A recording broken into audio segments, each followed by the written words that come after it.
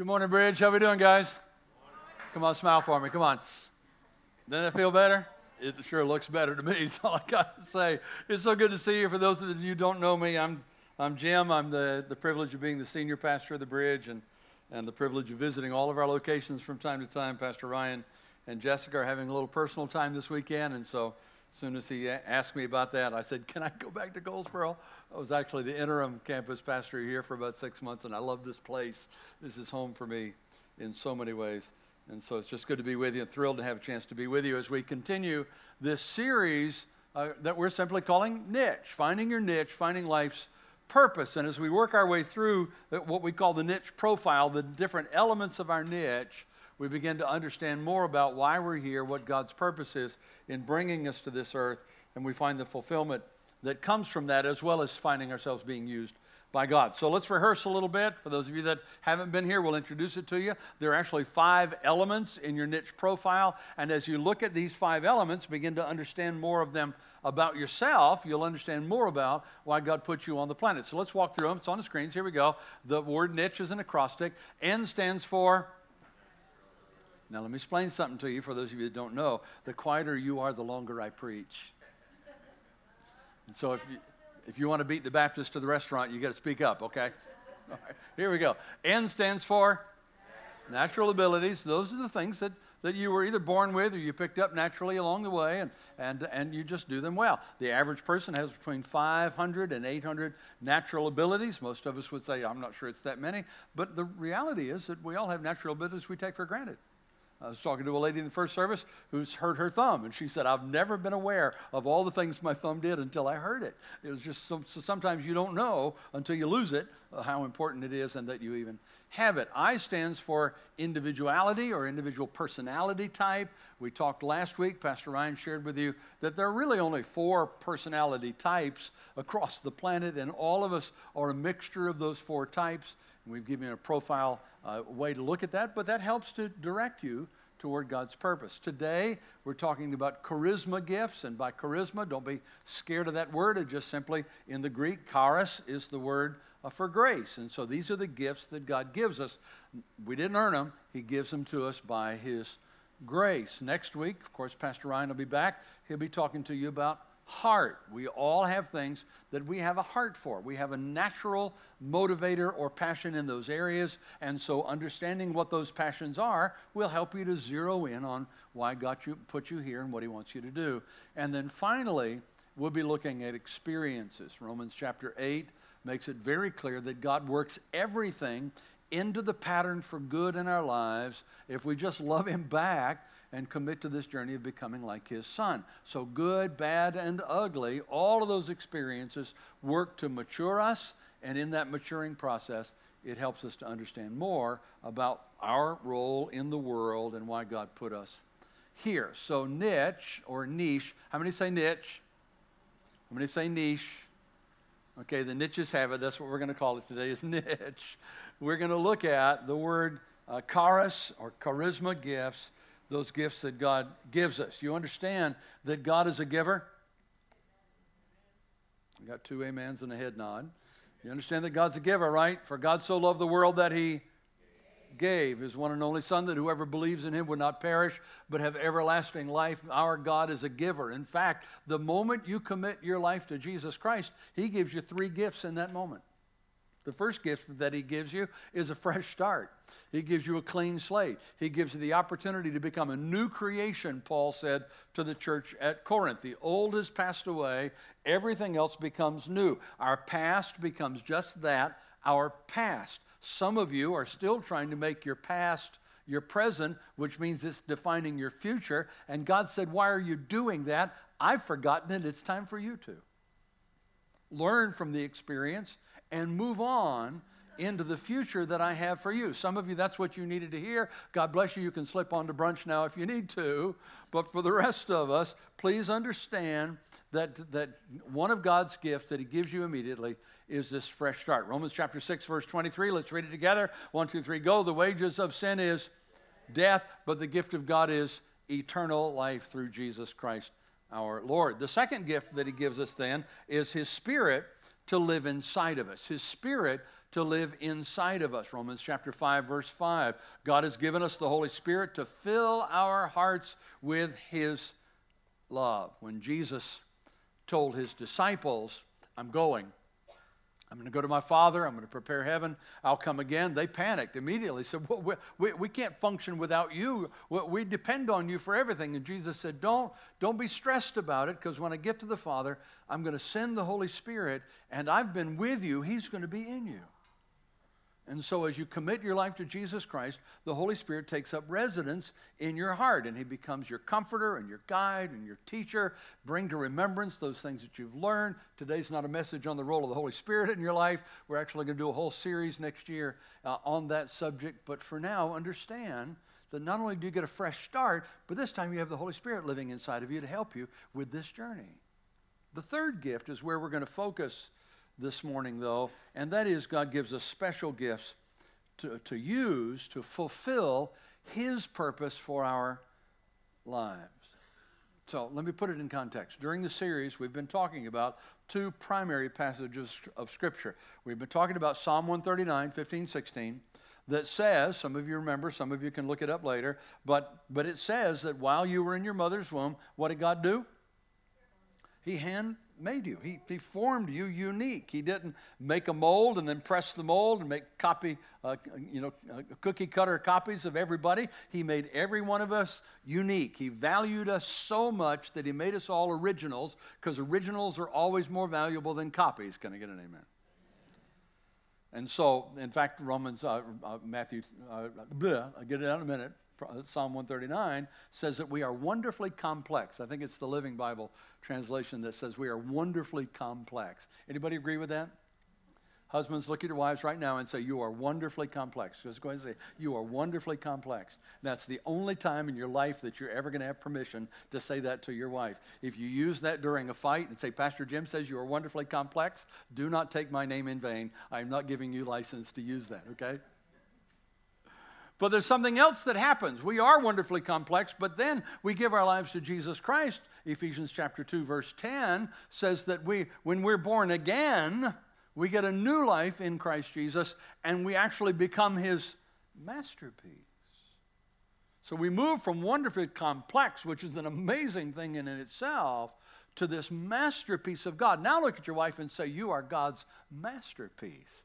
You're welcome to use that one as much as you want. In fact, you can kiss if you're licensed. It'd be all right with me if you do that right now. We are created in Christ Jesus to be His masterpiece. But hear me, He doesn't make you His masterpiece to be something beautiful to look at. He makes you His masterpiece so that He can use you to accomplish what it is He put you on the planet to do. And then it gets even gooder.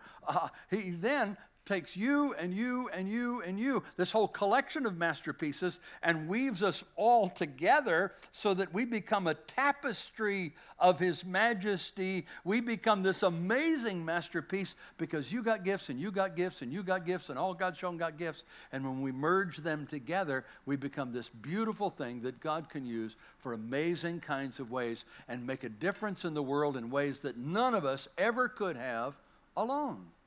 Is that beautiful or what? That's God's design. Romans chapter 12, verse 5 and 6. In Christ we are all one body. Each one is part of that body, and each part belongs to all the other parts. We all have different gifts. Each gift came because of the grace, that's that word charis, that God gave us. This tapestry of different colors and sizes and ages and gifts and interests and passions, and all of them coming together to form a people that can make an eternal difference in their world. In fact, if there's anything that is unique about the Bridge, that defines who we are as a church, we who make up this church understand that God did not bring this church into existence for we who are already a part of it. He didn't. He brought this church into existence for all of us to come together and then out of the gifts and talents and abilities that He's given us to make a difference in the world. He planted this church here to make a difference here around us and the people that are so desperately in need of Jesus. But it only happens when each of us bring that giftedness together. So let me illustrate it this way. Imagine that it's Thanksgiving Day. Imagine that you are a family of 7, and each one of you has a different gift. Okay, you got the picture? Everybody do your heads like this. You got the picture? We're all sitting around the Thanksgiving table, 7 people. We all have our giftedness. And one member of the family put their glass of tea too close to the edge of the table, and it falls off, lands on the floor, smashes tea and ice, and glass goes everywhere. Got the picture? Everybody got the picture? Okay. The different gifts begin to show up immediately in that moment. Okay? If your gift is mercy, how are you going to respond? You're going to say, oh, I'm so sorry. It breaks my heart for you. That's what people with the gift of mercy do, right? If your gift is prophecy, what are you going to do? I knew that was going to happen. I could see that was coming, right? If your gift is service, what you're going to do? Let me help you clean that up. You're going to get down and start helping clean up. If your gift is teaching, what are you going to do? You're going to start giving instructions. You know, the reason that glass fell is it was placed too close to the edge of the table. And if you'll be sure to mark out a spot by your table that's not so close to the edge in the future, you won't have that problem in the future. That's what teachers do, right? And they'll launch into this lecture kind of thing. If your gift's encouragement, what are you going to do? Oh, man, that could have happened to any of us. You know, I've done that myself before. That's what encouragers do. If your gift is giving, what are you going to do? Giving, what are you going to do? Here, you can have my glass. You know, I'll get another one. It's all right. You can have this one. Or we'll share. You know, 2 straws, man. We can do this. Come on. Right? If your gift is administration or leadership, what are you going to do? Joe, you get a mop. Sally, you go get a paper towel. Mary, you go pick up pieces of glass. John, you go get some more tea. Let's go. Let's hop up. Let's get this thing doing, right? Because that's what leaders, administrative kind of people end up doing. So that's the picture of the body of Christ that he's defined for us, each of us operating within the spiritual gifts that he has given us. But let's get back to our individual journey now, okay? So the goal is to connect. The goal is to link together. But let's get back to our own individual journey. What I want to do is just very quickly give you 3 reasons that you ought to get really intentional about discovering your spiritual gifts and then begin to use them in the body of Christ. Let me just give you 3 motivators to keep you actively pursuing this idea of not just God as a giver, but God as a giver of spiritual gifts. Reason number 1 is my gifts point to God's plan for my life. My gifts point to God's plan for my life. Look at the scriptures, 1 Corinthians chapter 12, verses 4 through 6. Now, there are different kinds of spiritual gifts, but the same Spirit. There are different kinds of service, but the same Lord. There are different kinds of working, but the same God works in all of them. That says to us that when we commit our lives to Jesus Christ, we all get the same presence and power of the Holy Spirit available to us, but we don't all get the same gifts from the Holy Spirit. We all get the same Holy Spirit, but we all get uniquely different gifts, and God is at work in us, regardless of which gift or mix of gifts you've received, in order to make a difference in the world. Let me say this as bluntly as I know how. What that also says to me is that there is no such thing as a non-serving Christian. It's a contradiction in terms. Jesus said, I didn't come to be served, I came to serve. The word Christian simply means little Christs. So as you become like Christ, it's impossible for you not to be a servant. Your spiritual gifts help you to figure out where that area of service is going to be, right?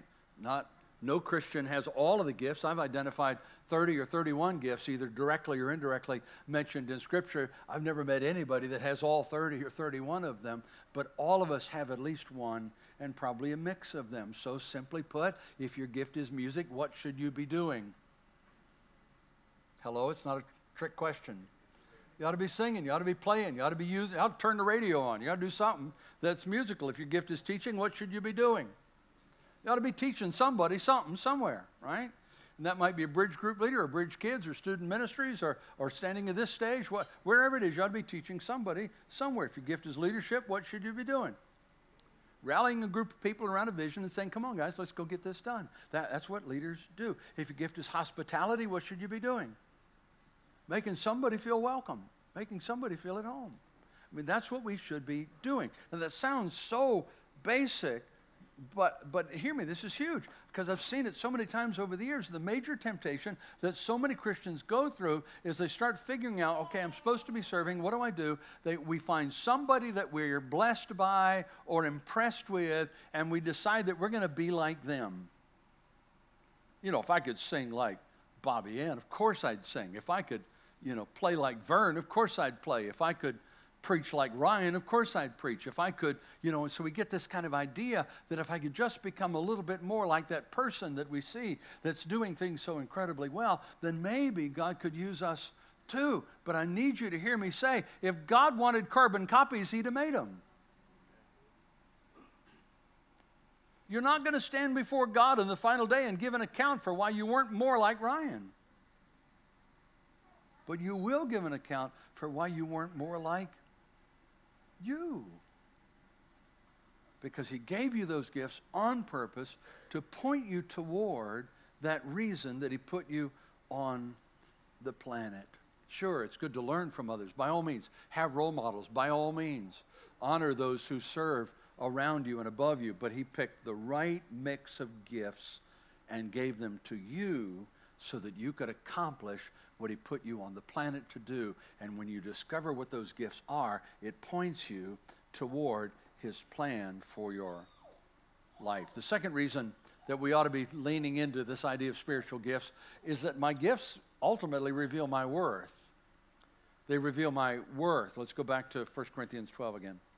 This time verse 27. All of you form the one body of Christ, and each one is a, what are the words? Separate and necessary part of it. Think about that for a minute. That says there are no big I's and little U's. There are no important and unimportant people. We're all in this together, and every one of us, while we are separate, unique, we are all necessary. Did you hear me?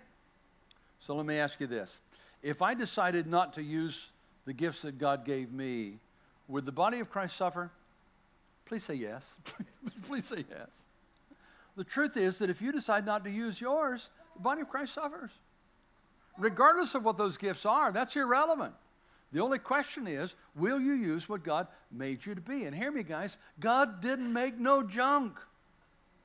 He knew what he was doing when he made you the way you are. Hear me. The world will tell you that the road to self-esteem and self-worth is popularity, it's possessions, it's position. But if that was true, then Olympic athletes wouldn't go into depression after they get the gold. If that was true, rich people would be the happiest people on the planet. The evidence doesn't seem to suggest that's the case. Hear me, guys. The road to self-esteem doesn't come from the talk shows and the celebrities. It comes from the fact that God made us on purpose, with a purpose, and he gave us every gift we need in order to fulfill that purpose. And when you begin to fulfill God's purpose in your life and you begin to do things that are beyond your capacity, and you know this is bigger than you are, there's a sense of important self-worth, a healthy pride, if you will, that rises up inside of us that helps us to face whatever it is that the world or Satan would throw at us, because he's given you every gift you need to fulfill everything he put you here to do. So if you want to increase your self-worth, the best way to do it is to discover your gifts and begin to use them to serve others. I wish, for those of you that haven't been down this road, I wish I could describe this for you. I could get a microphone and get a bunch of people around here to do it as well, and we'd all struggle to describe it, because I don't know that it's something you could put into words, but there's something that happens when it clicks for you. This is why God put me on the planet, and I'm accomplishing things because of the gifts that he's given me that I never could accomplish in my natural ability. There's something inside of us that rises up that is more fulfilling than anything I've ever experienced in my life. My favorite way to illustrate this is, have you ever been to an airport or one of the really big malls, and they have these moving sidewalks where you're walking along at your own pace, and then you get to the moving sidewalk? If you get on that moving sidewalk and you continue to exert the same amount of effort that you did before you got there, what happens? Do you know what happens? Now you're moving fast, right? you're exerting the same amount of effort, but now you can feel the wind blowing through your hair. Now you are covering ground. And the people that are on the other side, that are not on that moving sidewalk, you're just kind of blowing past them and going, look at me, dude. I'm flying here. Yes. That's something awesome. Then you get to the end of it, and you continue to exert the same amount of effort, and man, I'm going slow now. That's what we're talking about. The Holy Spirit begins to take your natural abilities, multiply them with your spiritual gifts by His power, and you find yourself doing things you never do and accomplishing things you never accomplished, and the result is this sense of self-worth, this healthy sense of who I am because of Jesus rises up inside of you. Some of you know my life and my history, and I'm not going to point direction at me. I just want you to know I'm a kid from Bladenboro, North Carolina. Little town smaller than this church. And I never aspired to be a mayor of Bladenboro. But yet God has given me the privilege to serve Him on 3 continents and do things that I never dreamed possible. Not because of who I am, but because of whose I am, and because at 19, I looked at Jesus and I said, you tell me what to do and I will do it. You give me the gifts to do it and I will use them. I don't care where it is, what it costs. That's irrelevant to me. You point, I will follow. How many of your parents, you want to raise self-esteem in your kids? Don't give them participation trophies. Help them to discover their gifts and start serving others. And you can watch their own sense of self-worth, healthy sense of self-esteem begin to rise up as they, at whatever age, begin to make a difference in the world.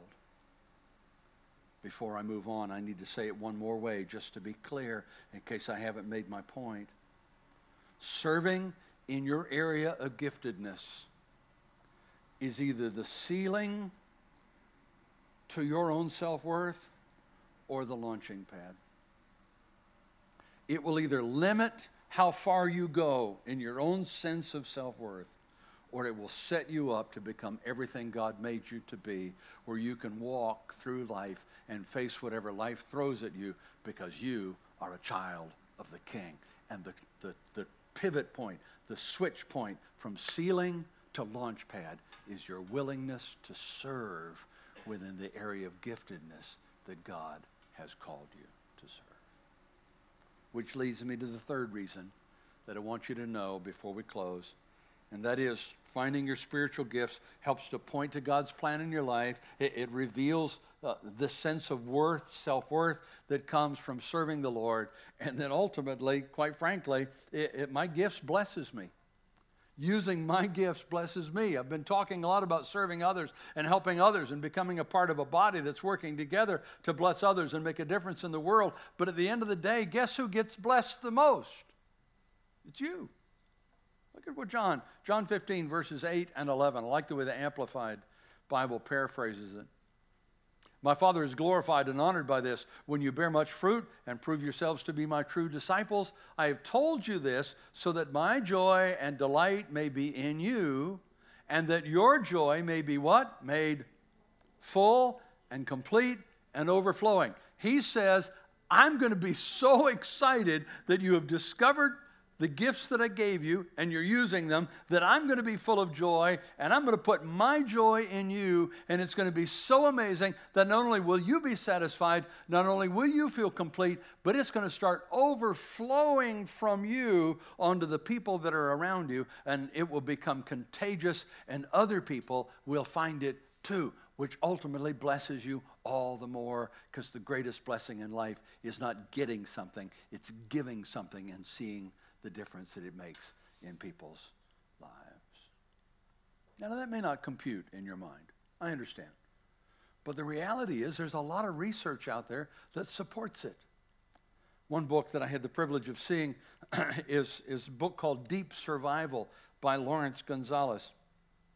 Dr. Gonzalez actually did research into the lives of people that had been in horrendous circumstances and survived. I mean, talking sailors lost at sea and hikers lost in the mountains and that kind of thing. So he studied those people that went into those situations and survived, But he also studied people who went into those situations and didn't survive that circumstance. He found out at the end of the day that helping someone else is the best way to ensure your own survival in those circumstances. Here's what he said. Helping somebody else in that situation takes you out of yourself. It helps you to rise above your fears. This is huge. It moves you from victim to rescuer. Something happens in your heart when you stop seeing yourself as a victim of your circumstance and rise above those circumstances to help others. It ceases to be the ceiling in your life. It becomes the launching pad to your own survival at whatever you face in life, which ultimately brings you joy. I had the privilege of knowing Lawrence Bates a few years ago. Lawrence became a part of the church that I served in Virginia, and I was immediately impressed with the man. A great man of integrity, very intelligent, well-educated man. I found out very quickly in our friendship and relationship that he was vice president for operations of a $500 million a year corporation. We came to a place when he'd been to the church, I guess for a year and a half or so, that we needed an executive pastor at our church, and Lawrence applied. As soon as I saw his name in the list of applicants, I was blown away. I'm thinking, who wouldn't want Lawrence Bates to help lead the administration and organization of our church? But I can't afford a guy like that. I can't pay that guy the kind of money that he's used to making. But I called him in for an interview, and it became very apparent that he was very interested in the role.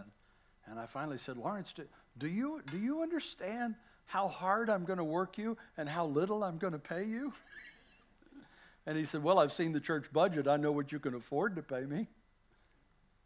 And you're still applying? And he said, I've got to do something with my life that makes an eternal difference. And he walked away from, I don't even know, I never have known how much he made.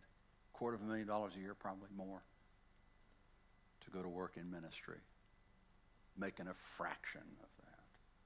Why? Because he understood something about life. It ain't about the money at the end of the day. Okay, you still got a mortgage to pay. It's a little bit about the money. But there's a point at which it's not about the money at all. Knowing and using your charis gifts, your grace gifts, the gifts that God gives you simply by his grace, points you to God's plan for your life. It empowers a healthy sense of self-worth. It raises the fulfillment and joy levels in your heart. So let's get real practical, and I'll wrap this up. What are we going to do with that information? Knowing the reasons why we ought to be going after this, what are we going to do practically, step by step? Let me give you 3 steps, and then I'll let you go this morning. Step number 1 is you've got to discover what your gifts are. You have to make a decision that I'm going to discover my gifts. And let me say quickly, you may have been walking with the Lord for years, and you may have, if I'd asked you before this service, what are your spiritual gifts? You might well have told me, well, I think it's this, this, and this. Can I tell you that I've done this every 3 to 5 years over the last 40, none of your business years of doing this kind of stuff?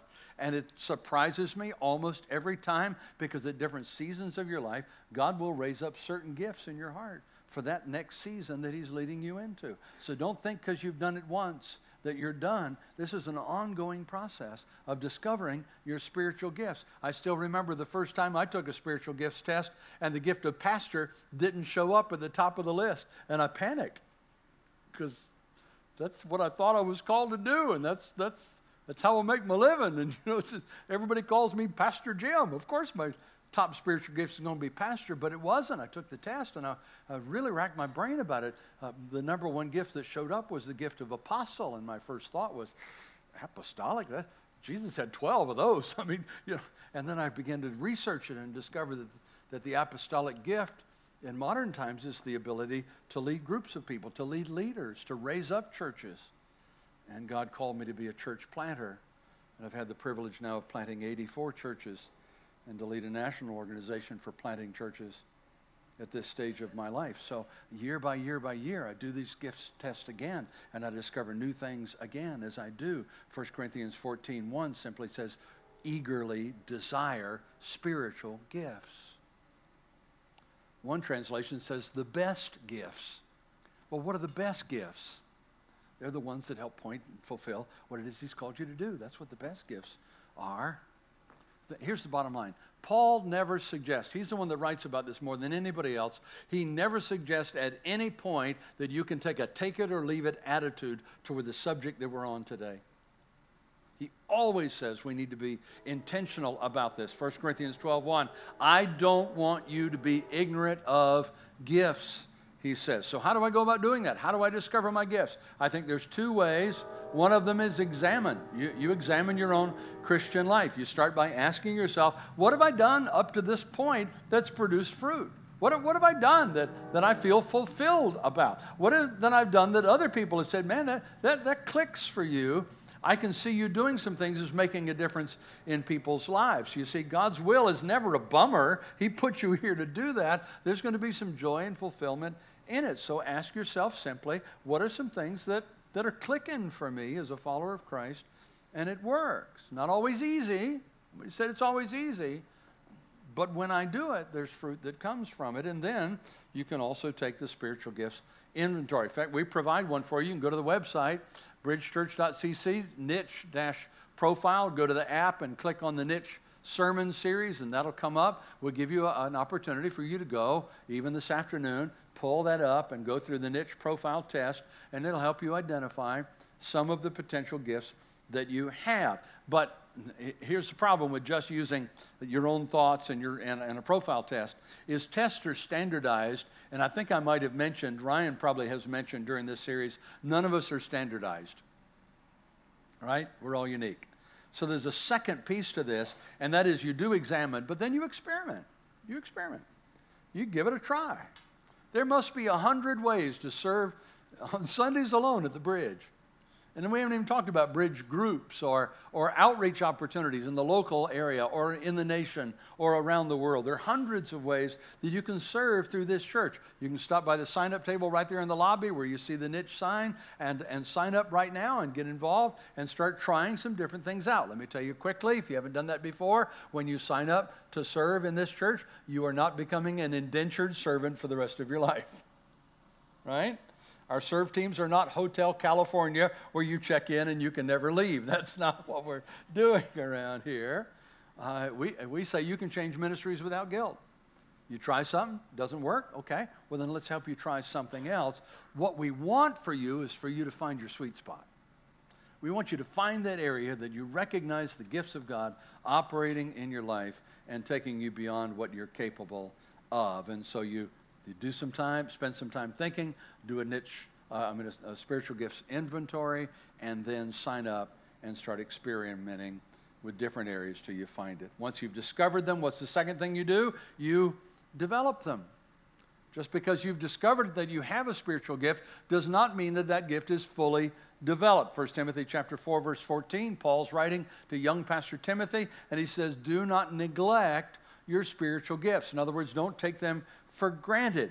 Here's the reality. I know an awful lot of people, and have known them over the years, that know what their spiritual gifts are. They're just choosing not to use them.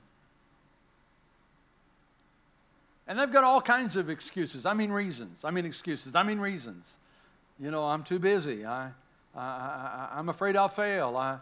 I'm waiting for somebody to ask. I'd be embarrassed to do that. They got all kinds of reasons. Many of them are just still in victim mode and haven't made the shift to rescuer mode yet. But whatever the reason is, using your spiritual gifts is not an option. Imagine with me coming up on Christmas, if I spent a lot of time trying to figure out the perfect gift to give Kim for Christmas. Kim and I have been married, February will be 44 years. I know her pretty well, but I still have to struggle every year to say, okay, what's a gift that would really bless her? And I really work hard at that. What would be the perfect gift for her? Imagine that I found it, and I'm so excited to give it to her. And I wrap it up, and she goes and opens the package on Christmas morning, and she looks at it and says, oh yeah, that's nice, and sticks it in a closet and never looks at it again. How am I feeling about now? Pretty sad. What's our relationship like? Pretty strained, because she didn't value the gift that I gave her. I cannot fathom wanting God to feel that way about me. Use your gifts. Develop them.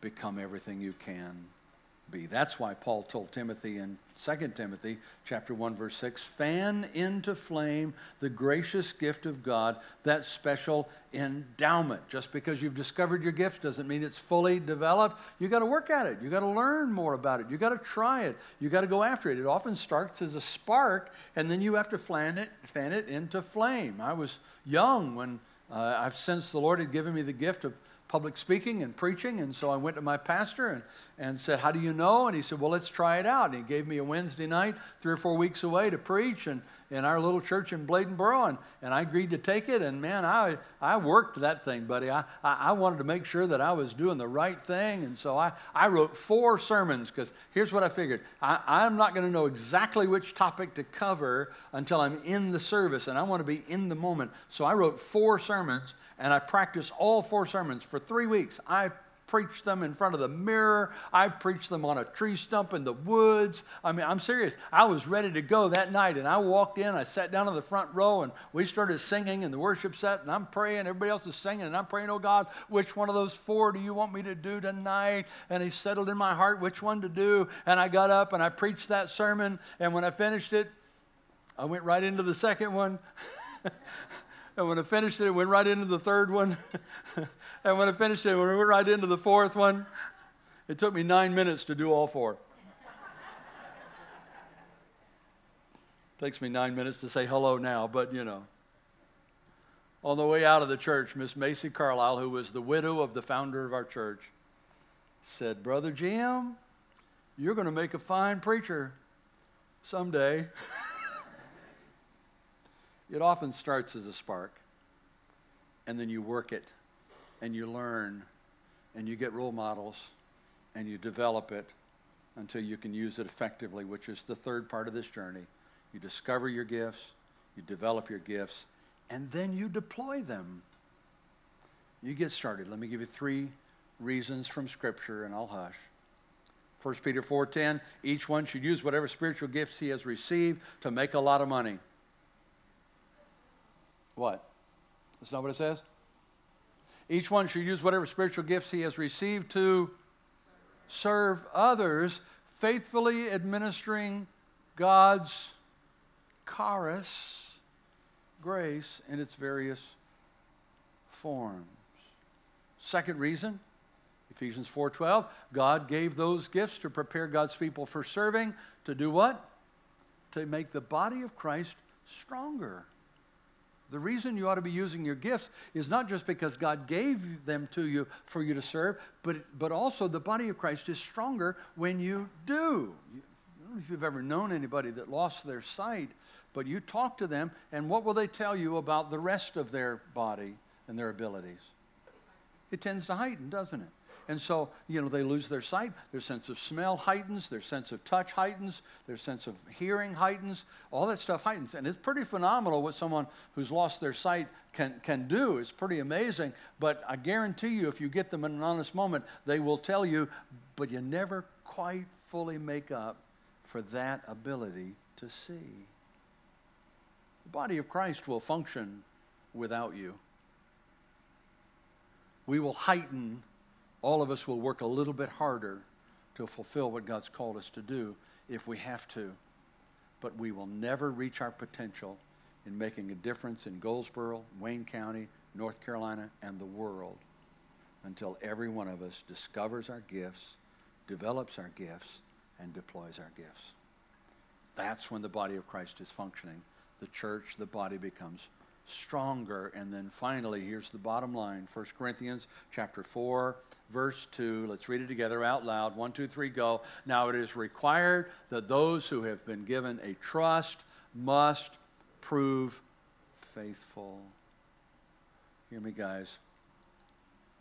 Romans chapter 15 says that every man will give an account of himself to God. There's going to be a day when we're going to be audited by the God of the universe himself. He's such a loving God that he wants us to pass the test, so he tells us what the two questions are in the future. You already know what the two questions are. Anybody interested to know what the two audit test questions are? Yeah. Question number one is, what did you do about my son, Jesus? It's as if he's saying, I've created this perfect place called heaven. Why should I let you, an imperfect being, come into my perfect place and mess it up? Please, I beg you. The answer is not, well, I did some good stuff and bad stuff, but I think I did more good stuff than bad stuff. That's not the answer. That won't get you in. The answer is, I put my trust in what your son Jesus did for me on Calvary. In fact, when I told him that I would trust him with that and put my faith in him, he said he would write my name in the book in his blood. Check the book. You'll see my name written there, not because I was good, because what he did for me. That's the answer to question one, and that's the question that settles whether you get in. Question number two, what did you do with the gifts that I gave you? What did you do with those abilities that I put in you when you were born and when you committed your life to follow Jesus? What did you do with them? The Bible says, if you've been faithful in a few things, I'll make you ruler over many. The first question determines whether you get in. The second question determines what you do for all of eternity while you're there. A pretty important test, wouldn't you say? Let's make sure that we're not neglecting spiritual gifts while we're here. Let's pray. Keep your heads bowed for just a minute. Nobody's looking around. Just a private moment with me and you and God. Not going to embarrass you in any way. But I do want to be sure that you understand how important this audit is. If you're here right now, or maybe you're watching online, you're not absolutely sure that you've settled your relationship with God through Jesus Christ, can I beg you not to finish this service until you do? Can I beg you not to leave this room, not to turn your computer off until you do? It really is a simple process. Eternally vital, but simple. It goes something like this. Pray a prayer. Jesus, thank you for making up the difference between who I am and the entry requirements to heaven. I'm trusting you with my eternity. Forgive me. Give me a fresh start today. If you prayed that prayer by the authority of God's word, you got a fresh start. Then for the rest of us, for you that have prayed that prayer, and for all of us that have prayed it before, the next prayer becomes, Lord, would you help me to take a fresh look at my spiritual gifts? The things that you've given me that points to your purpose for me? Would you give me wisdom and direction as I do this search, both through examination and through experimentation? Help me to find my place in the body of Christ, fulfill what you've called me to do. Because at the end of the day, I want you to say to me, well done, good and faithful servant. Enter into the joys that have been prepared for you. Father, you see us. You know who we are. You know that we need you. We depend on you. We want to serve you. Help us to do that in a way that not only brings you glory, but meets the needs of the people around us. Prepares us for the eternity that's before us. In Jesus' name. And all God's people said.